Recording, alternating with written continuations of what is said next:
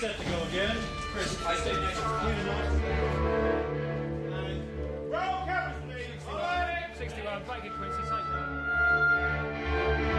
Speed. Set and background and action.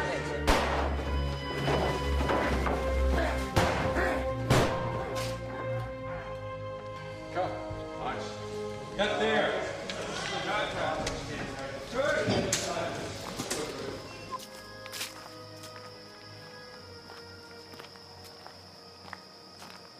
Welcome to Cinema and the Psyche.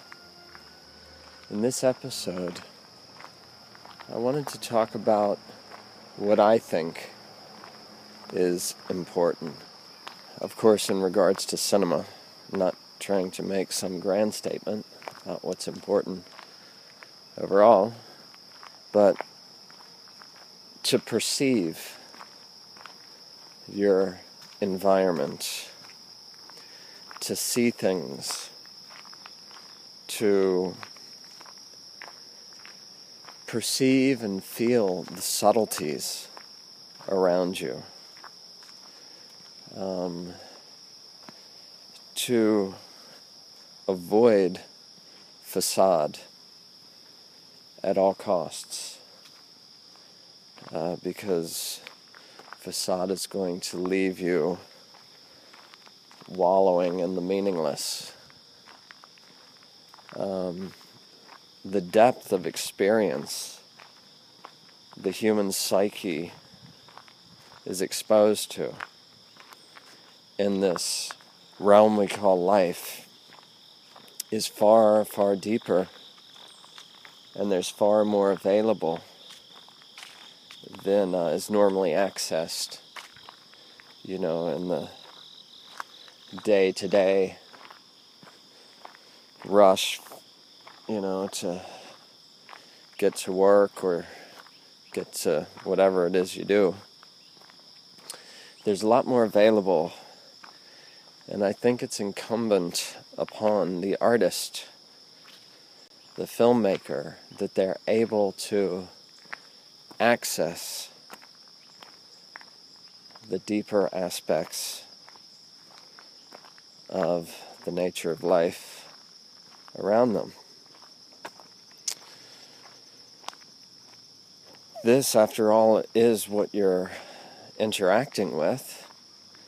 And so, in a sense, the subject matter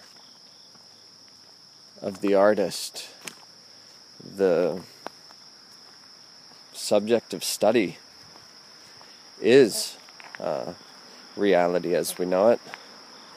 And so it's important that you get to grips with it if indeed you want to be a greater artist, filmmaker. If you're concerned with other things, then of course facade will do. But that's not what this podcast is about. So when I first got interested in cinema as a filmmaker,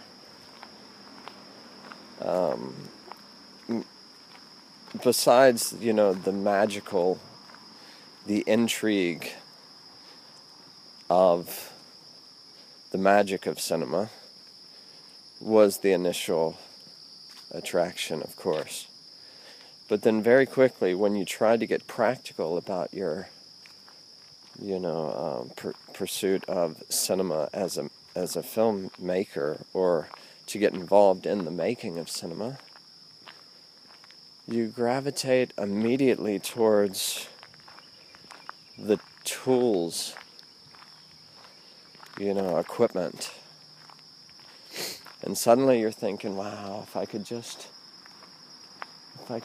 have the right camera and start, I could hit record and it would be amazing.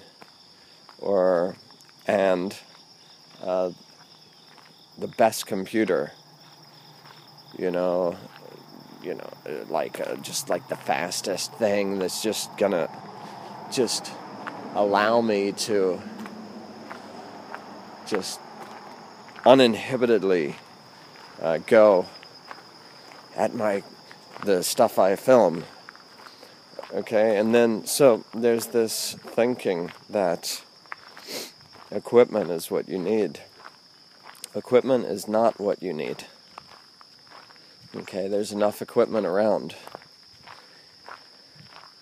And there's enough people who know how to use it better than you're going to. Unless, of course, if you're listening to this podcast and you are a film artist in a particular technology or tool of filmmaking, then of course probably you need that tool as quickly as possible. And you are going to know it better than anyone, we hope. But for the writer-director, which makes the podcast a little limited, at least this episode, but there you go. For the writer-director, equipment is not what you need. And then after equipment, you might think, okay, so I don't need the equipment, or I can't afford the equipment. If I can just meet the right person, get my foot in the door, get your foot broken in the door, but meet the right person. As a writer-director, every person you meet is the right person, because your job is the study of the subtleties and the subtext of life. Okay? The right person is everyone, and you meet them all the time. So it's another diversion that you could spend years on this diversion. In fact, I have, and I'm sure many others do. In fact, I see most people diverted by this one, if I just meet the right person. And then this person would obviously recognize, my greatness, and they would just open up their wallet and just facilitate. It's like they just drive up in their limousine and say, "Oh my God, there you are. Get in." So it's not equipment you need. It's not even meeting the right people, or rather, it's not even, finding the one who's going to make it all happen for you. This is another, what it's not, unfortunately. It'd be much better to talk about what it is. But anyway, what it's not is useful lessons. Of course, you probably, if you're succumbing to these things, equipment, just meeting the right person, chances are you'll hear this and you'll think it's interesting, but you'll go on in pursuance of equipment and networking to meet the right person.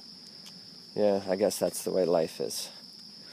But it's not about either. In fact, so what's important? What's really important? That's what this is about. So the thing is you have to have something to say with the tools of communication. And if you're messing with the tools of the cinematic form, you are messing with the most superior of languages we have. And so I think having something superior to say is important for the cinematic art form. There are other types of cinema. You know, there's Roger Corman. And, you know, that's... entertainment is great. And cinema should be entertaining. So, I'm not disagreeing with that. But in pursuance of what cinema can be, and what cinema really is, even if you're just going to do B movies for entertainment, it would be good to understand that the medium you're using is actually far more than that. So, we want to know what cinema can be, actually what cinema is, and therefore, by understanding what it is, we can use it in such a way that we will see what cinema can be. And it requires a deeper connection with life, actually. That was the point of this episode. What's important? And it's a deeper connection with life, with what surrounds you now, the relationships in your life now, and feeling as deeply as possible, and not trying to avoid the unpleasant. I mean, of course, if you want to live a long and healthy life, and not only a long and healthy life, the purpose of a long and healthy life is so you can engage in superior activities in a effective way for a longer period of time. So it's not just about, you know, doing yoga because it makes you feel, or stretching, what they call yoga now. It's not about doing stretching so you can then go and eat and drink more on the weekend or something. So, healthy and happy is the means to live a longer, more productive life. So, the longer, more productive life is the key there, not the happy and healthy. So, because a healthy, productive life whereby you can create your art, because this is important, you obviously want to make, develop and have life habits that help you have a more stress-free life. But no matter what you do, stress is going to come upon you. And my point here was not to try to repress it or act like you're having... Our task as writer, director, filmmakers is to not repress these things, but to understand them, even embrace them in a manner of understanding that these things are part of life, and your job is to convey truth as you understand it, as you're able, and therefore conveying the stresses of life, conveying the excitement and bliss of life. All of these are for you to interact with as honestly as possible, so you're able to portray them as honestly as possible. So there's only, I've heard before, and I think it's probably true, there's only so many stories.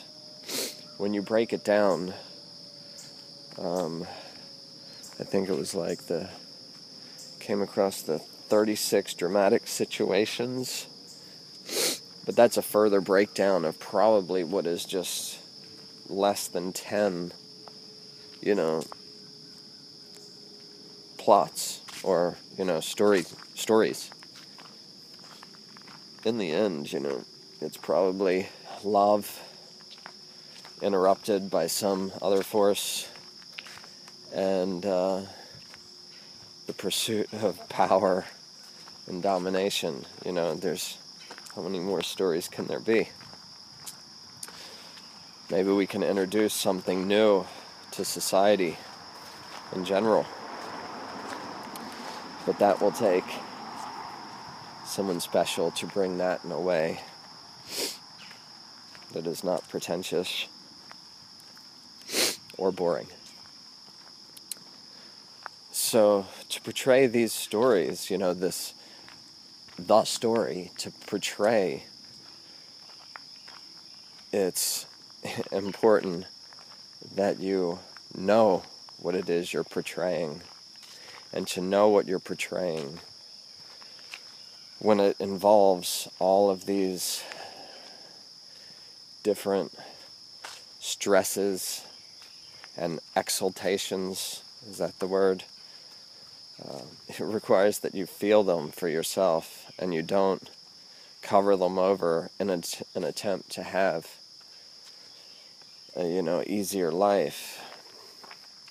Certainly the writer, director, the filmmaker is not meant for an easy life. If you want an easy external life, study accountancy or something. Although that's going to be just as stress-filled, because there is no escaping the lessons of life. But the way through is to embrace them as lessons and progress oneself. But in this way, you can feel the highs and the lows without being dragged down by the lows or unrealistically raised by the highs. To feel them, but not to be manipulated by them. So, what's important? This is what's important for the filmmaker. Not the equipment, not who you meet in the industry. I mean, the industry is a terrible place to find inspiration for the writer-director. And we've seen enough movies about movies. I mean, if somebody's got a new take on it, you've got Sunset Boulevard. If somebody can do a take on the movies as brilliantly as Sunset Boulevard, then by all means, go for it. But otherwise, movies about movies by filmmakers is where you end up. And that mediocre movies about movies is where you end up if you allow the industry to become the atmosphere within which you live and breathe and find inspiration. Actually, La La Land, I saw that and I liked that a lot. But I wouldn't recommend doing that. And you can really only get away with one of those. And it's very rare that you're going to make one a good one. Better, for the sake of your long-term artistry, to go ahead and get stuck into what life has to offer, and to a large extent forget the industry. The industry is really only going to use and abuse you, and use you and abuse you. So an equipment is only going to let you record and edit the material from someone whose only concern is to have equipment. So Who wants to see that? Okay, so you've got to immerse yourself in the atmosphere and the grit of life around you and feel it and engage yourself in the pursuit of feeling it deeper and perceiving more out of it. You know, just like the physicists, quantum physicists who are studying subatomic particles, they just keep going and they're never going to reach the point at which they see what this is made of. It's just going to get more mysterious. But through their passion, they keep on trying. And like filmmakers, we have to do the same with reality. You will not get to the essence of it and see, oh, this is what it is made of, or this is what I should portray, or this is the shot I should do, or the subject matter, and that's the end of it. You will not get there. But through the passion of filmmaking, your job and what's important is to delve into the depths of it, and to keep delving into the depths of it, layer after layer, level after level. So that's this podcast. This podcast was late, very late, much later than I wanted. So that's Cinema and the Psyche. This episode, I really didn't intend this podcast to end up as a filmmaker's, podcast. I really wanted it to be more exploring, the interaction of the psyche with cinema. But, and I've gravitated towards the writer-director outlook, but I guess that's my outlook. So I'm going to try and make this more balanced in the future and try and get them out on time. Okay. The website's cinemaandthepsyche.com. That's Psyche, Psyche. Cinemaandthepsyche.com. You can always write me at Matt, M-A-T-T, at cinemaandthepsyche.com if you have some comments, complaints, inspirations. And we're on all the normal places. Feel free to say you like it, or follow, or do whatever you do with those things. Okay, until next time, enjoy life. This is Matt of Cinema and the Psyche, signing off.